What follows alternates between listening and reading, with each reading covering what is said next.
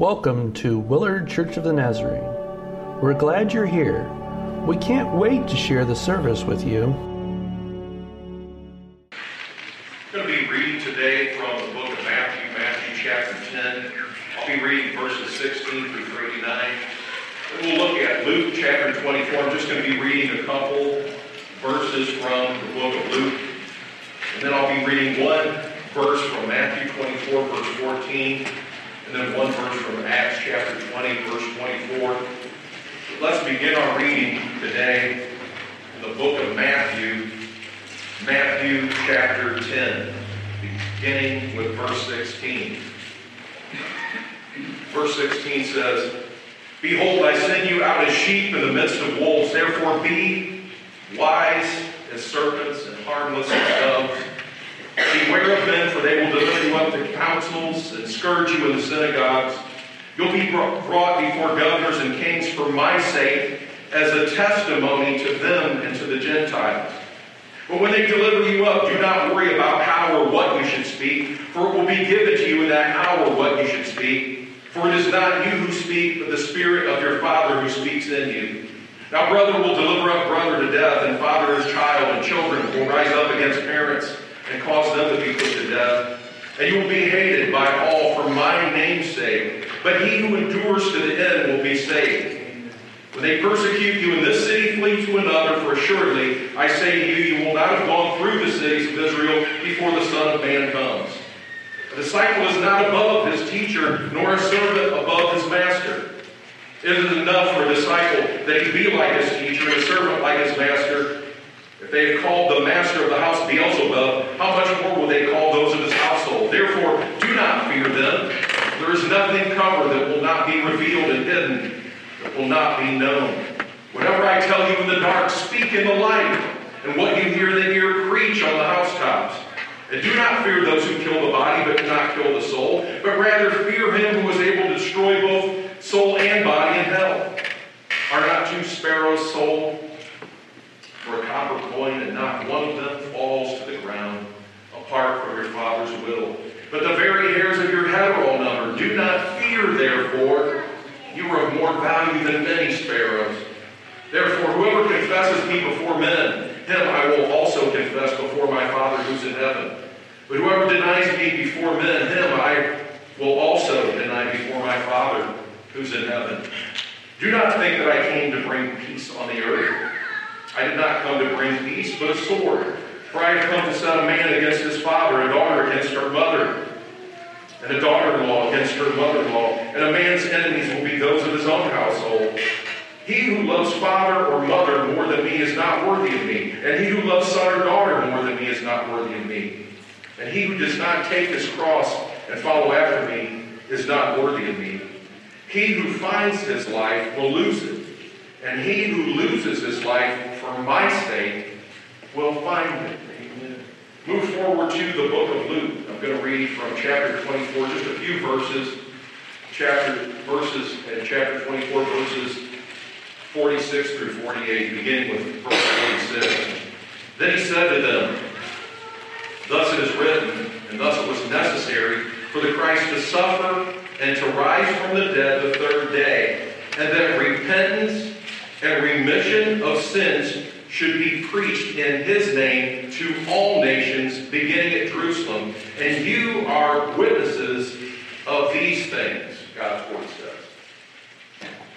Matthew 24, verse 14 says, our Lord said, "This gospel of the kingdom will be preached in all the world as a witness to all the nations, and then the end will come."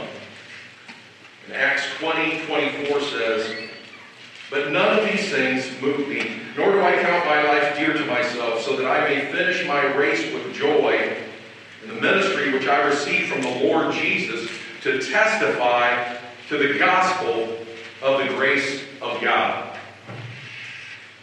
The words of the Apostle Paul as inspired by the Holy Spirit. Well, Glenn S. Pop Warner is considered to be one of the greatest coaches and innovators in the history of the game of football. And upon his retirement, he was the winningest coach in college football history. He still ranks fifth all time in the annals of the winningest college coaches.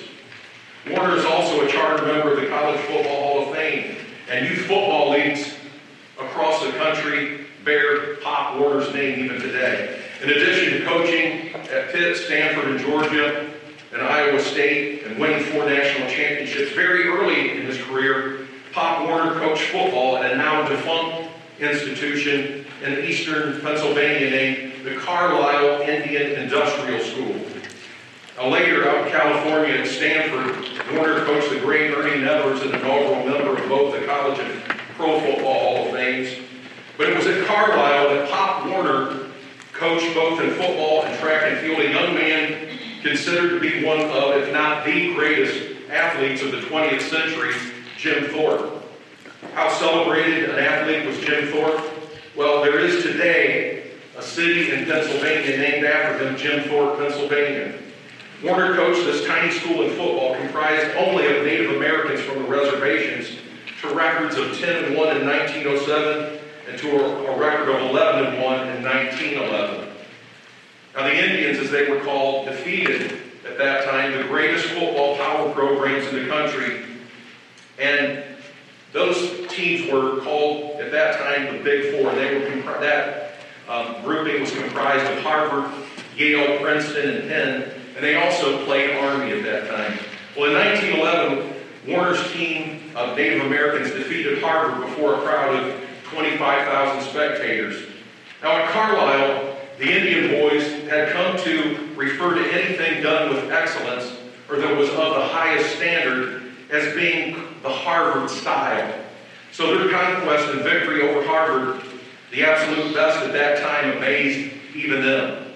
Well, despite Pop Warner's incredible accomplishments at this humble institution, his start at Carlisle began somewhat inauspiciously and in humility. You see, the young Indian men, as they called themselves, were taught Christian values at Carlisle. They were taught Christian principles and Christian ideals as part of their university education and training. Warner, who had graduated and played football at Cornell, had picked up the poor habit of using profane and obscene language with his players because he came to believe that his use of forceful swearing and profanities helped him to emphatically and to forcibly communicate instruction to his players. But according to Warner biographer Jeffrey J. Miller, the tactics and the use of language that he had practiced at other coaching stops proved ineffective with his Native American charges at Carlisle. You see, the Carlisle students had been taught to behave as civilized Christian gentlemen. As a result of Warner's use of foul language, the coach noticed his team's ranks begin to shrink by attrition after the first week of practice. When the coach asked the remaining players why their fellow teammates weren't attending practice anymore, the Carlisle players told him that the students that had withdrawn from the team were offended by their coach's use of profane language. Well, Warner met with the players and the remaining Carlisle team members, and he apologized for his language and his behavior. And Warner later said of his decision to regulate and upgrade his vocabulary and control his language, quote, "I don't think I ever swore at a player from that time," end quote. Well, the irony was that these young players that had taken to heart their Christian training, that were looked down upon by some in society as being from a savage culture, provided a testimony and an example to a man that was being paid to train them. You see, these young men provided a testimony and a witness of a higher, better standard that they, as demonstrated through their actions, believed and strive to adhere to. Well, the follower of Jesus Christ, the child of God, is called to testify.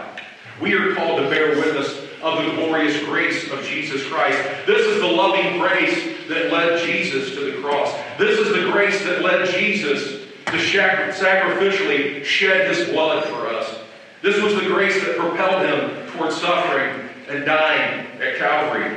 And the Christian is called to testify of the gospel, the good news of salvation that is available only through the person of Jesus Christ. In Matthew 10:18, our dear Savior told his disciples that they would testify for his sake. Jesus said, "You will be brought before governors and kings for my sake as a testimony to them and to the Gentiles."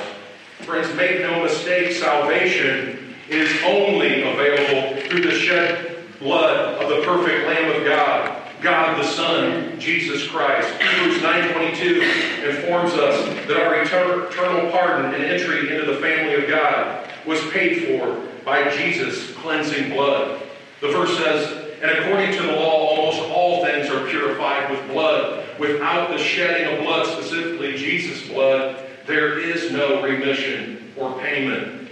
Later in the last part of Hebrews 9:26, we learn that Jesus' sacrifice on the cross, his shedding of blood, abolished sin and made clean his followers from their iniquities.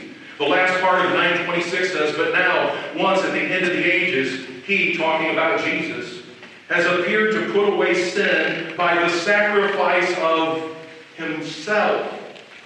Jesus explained this concept of his shed blood being the payment for sin when he established and instituted the practice of communion. In Matthew 26, 27, and 28, Jesus said, drink you all of it, for this is my blood of the New Testament, some translations say covenant, which is shed for many for the remission of sins.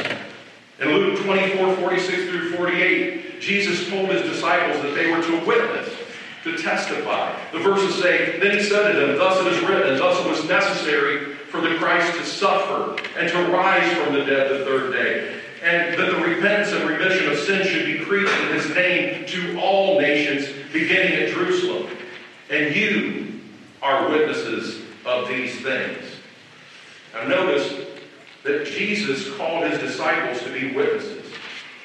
And it was necessary for Christ to die. Because no one else's blood atonement would do. Why? Because Jesus Christ is the eternal God, God the Son. Because Jesus Christ was without sin. No other person could provide the payment or remission for our sins. And I want to say this, if there's anyone here today or listening today that's desiring to have the assurance that they are a part of God's eternal kingdom and have that entry into heaven through salvation as a child of God, you can do so today, right now, by believing and placing your trust in Jesus Christ, God the Son. 1 John 5:13 says, these things I have written to you who believe in the name of the Son of God, that you may know that you have eternal life, and that you may continue to believe in the name of the Son of God. There is no other name under heaven, the Bible says, by which a person can be saved. Christian, did you know that you are to testify and that you have a testimony because God the Father has a testimony, because God the Son, Jesus Christ, has a testimony, and God the Holy Spirit has a testimony. Psalm 119:2 explains that those who follow the Father's testimony and wisdom will be blessed. The verse says, blessed are those who keep his testimonies, who seek him with their whole heart. Friend, recognize that God's testimonies and his words are wonderful. They're delightful. They are true. And they are sure. Do you want to enjoy God's blessings? Keep his testimonies then. Follow God's word with the help of the Holy Spirit. Make your life a living sacrifice to him. Live your life to glorify God. Friends, God's testimonies are wonderful. In Psalm 119, 127 through 129, David, under God's divine inspiration, wrote, therefore, I love your commandments more than gold, yes, than fine gold. Therefore, all your precepts concerning all things I consider to be right. I hate every false way. Your testimonies are wonderful. Therefore, my soul keeps them. God's testimonies are the source of joy. They're the source of delight and wisdom. Psalm 119:24 says, your testimonies are also my delight and my counselors. You see, God's testimonies are true and sure. Christian, you can trust and abide securely in God's word and in his testimony. Psalm 93:5 says, your testimonies are very sure. Holiness adorns your house, O Lord, forever. Friend, the word of your most trusted earthly friend may at one time falter. But God is holy. He's perfect. He will never lie. His word is trustworthy, and his testimonies are sure. Hebrews 6:17 and 18 reminds us that God cannot lie. God's perfection and holiness, his pristine nature, prevents him from prevarication, from the fraud, from the deception, and from the duplicity practiced in this world. verses say, thus God, determining to show more abundantly to the heirs of promise the immutability of his counsel, confirmed by an oath that by two immutable things in which it is impossible for God to lie, we might have strong consolation who have fled for refuge to lay a hold of the hope set before us. Now those verses that I just read use the term immutable. The word immutable simply but profoundly means that God's word is sure. His nature is sure. It does not change. It is not subject to change. According to God's word, the Holy Spirit also has a testimony. John 15:26 tells us that the Helper, the Holy Spirit, testifies of Jesus, God the Son. Jesus said this, but when the Helper comes, whom I, Jesus, will send to you from the Father, he will testify of me from the beginning. 1 Peter 1:11 tells us that the Holy Spirit testified of Christ to the Old Testament prophets before Jesus' incarnation, before he was fully God and fully man here on earth. Jesus also has a testimony in 1 Timothy 2:5-7. The Apostle Paul wrote, for there is one God and one mediator between God and man, the man Christ Jesus, who gave himself a ransom for all to be testified in due time, for which I, Paul, was appointed a preacher and an apostle. I am speaking the truth in Christ and not lying, a teacher of the Gentiles in faith and truth. Jesus' testimony was presented and testified by the Apostle Paul and also by Jesus' disciples. Jesus' works and miracles were a testimony and a witness to his deity. Jesus explained this as is recorded in John 5:36. Our Savior said, but I have a greater witness than John, talking about John the Baptist. For the works which the Father has given me to finish, the very works that I do, bear witness of me that the Father has sent me. The apostles, as Paul explained in 1 Timothy 2:5-6-7, have a testimony.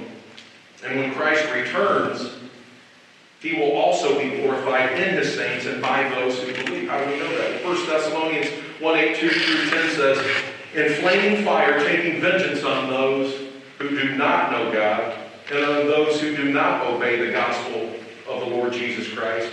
These shall be punished with everlasting destruction from the presence of the Lord and from the glory of his power when he comes in that day to be glorified in his saints and be admired among all those who believe, because our testimony among you was believed. That's the key to salvation, friends. Belief. The apostles testified of Jesus Christ. The Christian also, likewise, is to testify. But testify to what? Well, to Jesus Christ and the truth of the gospel. Now, earlier we read Luke 24:46-48. In Luke 24:46-48, the gospel message is essentially outlined. In verse 46, Jesus instructed his followers to preach the reality of Christ's suffering, death, and his victorious and miraculous resurrection. In verse 47, Jesus taught to his disciples and told them that they were to preach repentance from sin. Jesus' payment and remission for sin. He instructed his disciples to bear witness to these truths.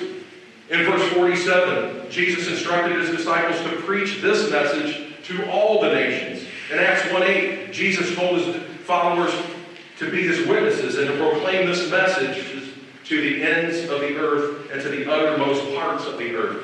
The testimony of the believer of the gospel is true and available to everyone.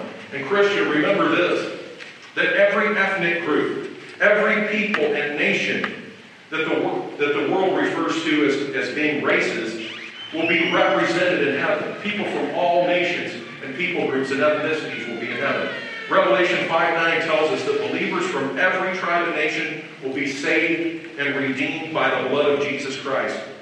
The lover of Jesus Christ, the Christian, practices love for people of every ethnic group and nationality. Jesus was not a respecter of persons. Understand that, though, that as you share the gospel, you'll encounter those who refuse to believe. Jesus supernaturally warned Paul that he would encounter those that would refuse to accept his testimony concerning Christ. You can read about it in Acts 22:17-18. It says, now it happened when I, Paul, returned to Jerusalem and was was praying in the temple, that I was in a trance and saw him saying to me, make haste and get out of Jerusalem quickly, for they will not receive your testimony concerning me.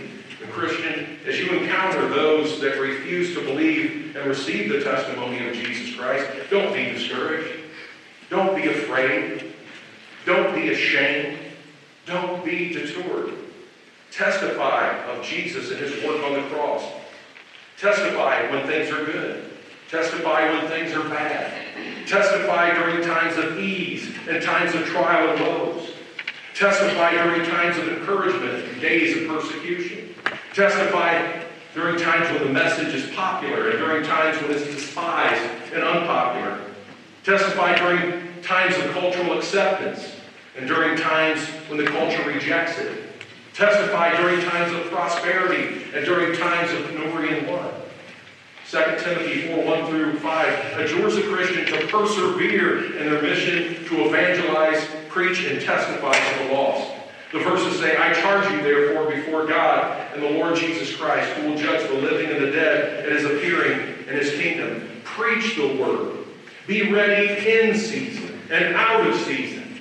Convince, rebuke, exhort with all longsuffering and teaching. For the time will come when they will not endure sound doctrine, but according to their own desires. Because they have itching ears, they will heap up for themselves teachers, and they will turn their ears away from the truth and be turned aside to fables. But you be watchful in all things. Endure affliction. Do the work of an evangelist. Fulfill your ministry, the verse says. Now you might be thinking, Doug, I'm not a preacher. I'm not an evangelist. Friends, listen. Just share your testimony with the unsaved people that you meet. Testify to others of what God has done for you in your life. Verse 2 of 2 Timothy 4 says that we should convince, rebuke, and exhort with long suffering. Well, what does that mean? Well, to convince means that we present the doctrinal truth of God's Word using a careful biblical argument. To rebuke means to correct, to help people to see how when they're unsaved and sinning and living outside the will of God, that they're in danger of hell and separation from God and experiencing unnecessary woes and pains in this world. Rebuking also includes providing correction to a Christian brother or sister that's living in error. If a fellow Christian is misinterpreting or not following God's Word, we are to lovingly, not proudly, but lovingly correct that behavior using God's Word as our standard to help that person avoid shipwreck in their life and their testimony for Christ. Finally, to exhort means to encourage, to give positive instruction, teaching, and mentoring. Consider the lives and testimonies of overcomers and followers of God in the Bible, such as Daniel, Meshach, Shadrach, and Abednego. Think about the testimonies of Mary that anointed Jesus and Stephen, who gave the full measure, dying as he testified for the cause of Christ. You can read about the courageous exploits of Daniel, the Hebrew children, in Daniel 1 through 18, and Daniel 3, 8 through 30. Now remember, these Hebrews were oppressed captives. They were slaves living in a foreign country. They seemingly had everything to lose by not obeying the edicts and the dictates of the king. Their milieu circumstances and situation could definitely be described as being out of season. But these courageous young men prayed and trusted God in the face of lethal opposition. With God's help, they did not conform to the culture. They did not forsake their laws regarding food and what they took into their bodies. When facing the ultimate form of cancellation, death, for refusing to bow down to an image of the king, they testified of their trust and love for God above all other things, even their own lives, by facing the possibility of their own demise in a fiery furnace or incinerator. Their testimony can be described as a testimony of bold, courageous faith.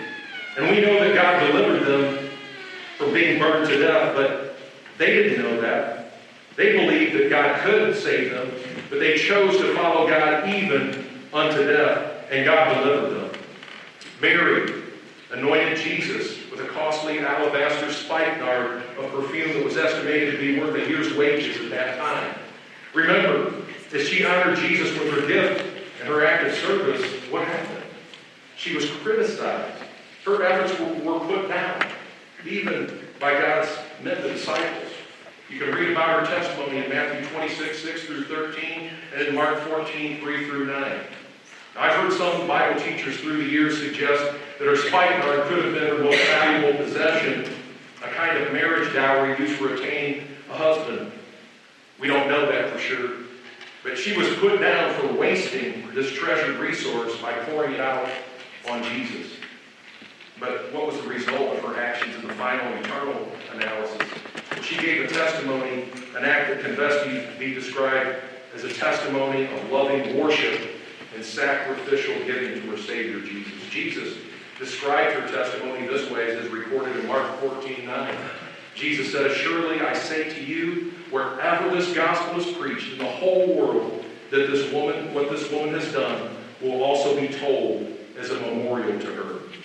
Think about Stephen. You can read Stephen's testimony in Acts chapter 6 and 7. Before Stephen died for Christ and the truth of the gospel, he shared his testimony, a testimony of Jesus Christ. Think about it. He was facing death at the hands of a crazed, rock-wielding mob. But Stephen stood firm, not for some cause that had no importance beyond this world, but for the cause of Christ that has eternal significance and eternal implications. But wait, unlike Shadrach, Meshach, and Abednego, God allowed his precious child, his beloved saint, his dear follower Stephen, to die in what the world would label as a horrible, tragic, meaningless death. Did God care about Stephen? Friend, remember this. Don't ever forget that if God calls you to die for his cause, he will be with you. It is appointed unto men, all men to die, the Bible says. No one wants to die. Even Jesus, our Lord, God the Son, asked God the Father to take away the horrors of the cross, and the Father willed it. The Christian, if your life is taken from you, God sees you, and you will find refuge and comfort even in your death. How do we know that? Well, Psalm 116:15 says, "Precious in the sight of the Lord is the death of his saints." Proverbs 14:32 reminds us that we, the children of God, have a better hope beyond this world and this life. The verse says, "The wicked is banished in his wickedness, but the righteous has a refuge or a hope in his death." Jesus said, as is recorded in Matthew 10:39, "He who finds his life will lose it, and he who loses his life for my sake will find it." Well, Stephen followed Jesus in his truth, and his testimony can be described as a testimony of literally and faithfully giving his life as a sacrifice and loving obedience to God. Think about it. Stephen could have backed down. He could have relented. He could have appeased his attackers and denied Jesus Christ. But he loved Jesus more than his own life. Friends, remember this. The Christian values God's gift of life at all times. The Christian never murders others or goes on a suicide mission. But sometimes the Christian's life is often taken from them as they remain faithful to God in the face of persecution and death. Hebrews 11:35 tells us that the person that dies in their faith for the cause of Christ will receive a better experience in life, eternal life in the presence of God. The verse says, "Others were tortured, not accepting deliverance, that they might obtain a better resurrection." Hebrews 11:38 says that the world was not worthy of these believers that allowed their lives to be taken as they remained steadfast in faithfulness to Christ, just as Stephen did. Stephen wasn't saved, friends, by dying for the truth of the gospel of Jesus Christ. He didn't receive his gift of salvation because he died a martyr's death. No. Stephen was saved because he believed and placed his trust in Jesus Christ, and because he followed Christ in faith. We still have his example and his testimony today. Friends, what will the testimony of your life be? Let it be a testimony and a witness for the good news of the gospel, for faith, obedience to, and worship of Jesus Christ. Amen. As you're called by God, let your testimony follow the example of Daniel and the 3 Hebrew children. Let your testimony be like a witness of Mary glorifying and worshiping God. As you're called, let your testimony be like Stephen's, following Jesus even unto death. Psalm 48:14 says, "For this God is our God forever and ever, even unto death." When you die in Christ as a believer, you will receive an eternal gift that will last forever, that no one will ever be able to take away from you. Jesus said that as we endure hardships and trials in this world, that we are to remain faithful even unto death. His words to the church in Smyrna are recorded in Revelation 2:10. Jesus said, "Do not fear any of those things which you are about to suffer. Indeed, the devil is about to throw some of you into prison, that you may be tested. And you'll have tribulation 10 days. But be faithful unto death, and I will give you the crown of life." Amen. Paul had this testimony, as is recorded in Acts 20:24. The verse says, "But none of these things move me, nor do I count my life dear to myself, so that I may finish my race with joy in the ministry which I received from the Lord Jesus, to testify to the gospel of the grace of God." The grass withers, the flower fades, but the word of our God will last forever. Amen. Amen. Amen. Dear Heavenly Father, we thank you that your word is true. You don't lie. Lord, that everything in your word can be trusted. And Lord, I pray that you would give us a special boldness to share the gospel message with those that we come in contact with. Lord, I pray that you would anoint us to go out and to minister to people that are hurting in this world that don't know you. Lord, we need you. Fill us with your Holy Spirit and anoint us to do this work to your glory, not ours. We ask these things in Jesus' name. Amen. Amen.